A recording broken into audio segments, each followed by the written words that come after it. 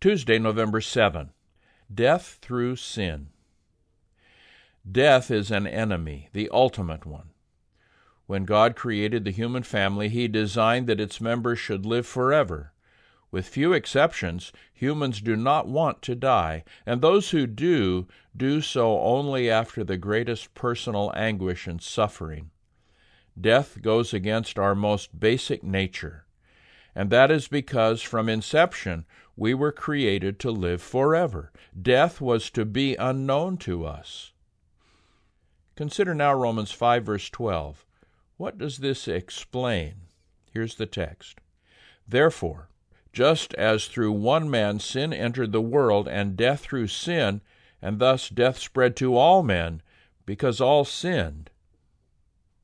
Commentators have argued more over this passage of Scripture than over most others. Perhaps the reason is, as noted in the SDA Bible Commentary, Volume 6, page 529, that these commentators attempt to use the passage for purposes other than Paul intended. One point they argue over is, in what way was Adam's sin passed on to his posterity? Did Adam's descendants share the guilt of Adam's sin, or are they guilty before God because of their own sins? Folk have tried to get the answer to that question from this text, but that's not the issue Paul was dealing with. He had a whole other object in mind. He is re-emphasizing what he already stated, for all have sinned, Romans 3:23. We need to recognize that we are sinners, because that is the only way that we will realize our need of a Savior.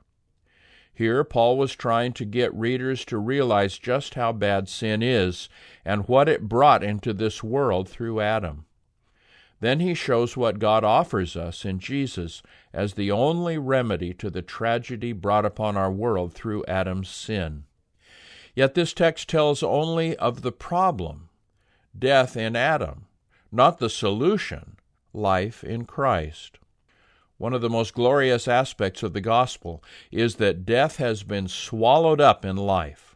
Jesus passed through the portals of the tomb and burst its bonds. He says, I am he that liveth and was dead, and behold, I am alive forevermore. Amen.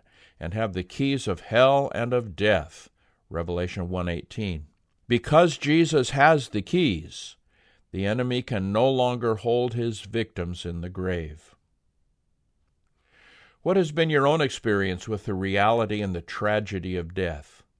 Why, in the face of such a relentless enemy, must we have hope in something greater than ourselves or greater than anything this world offers?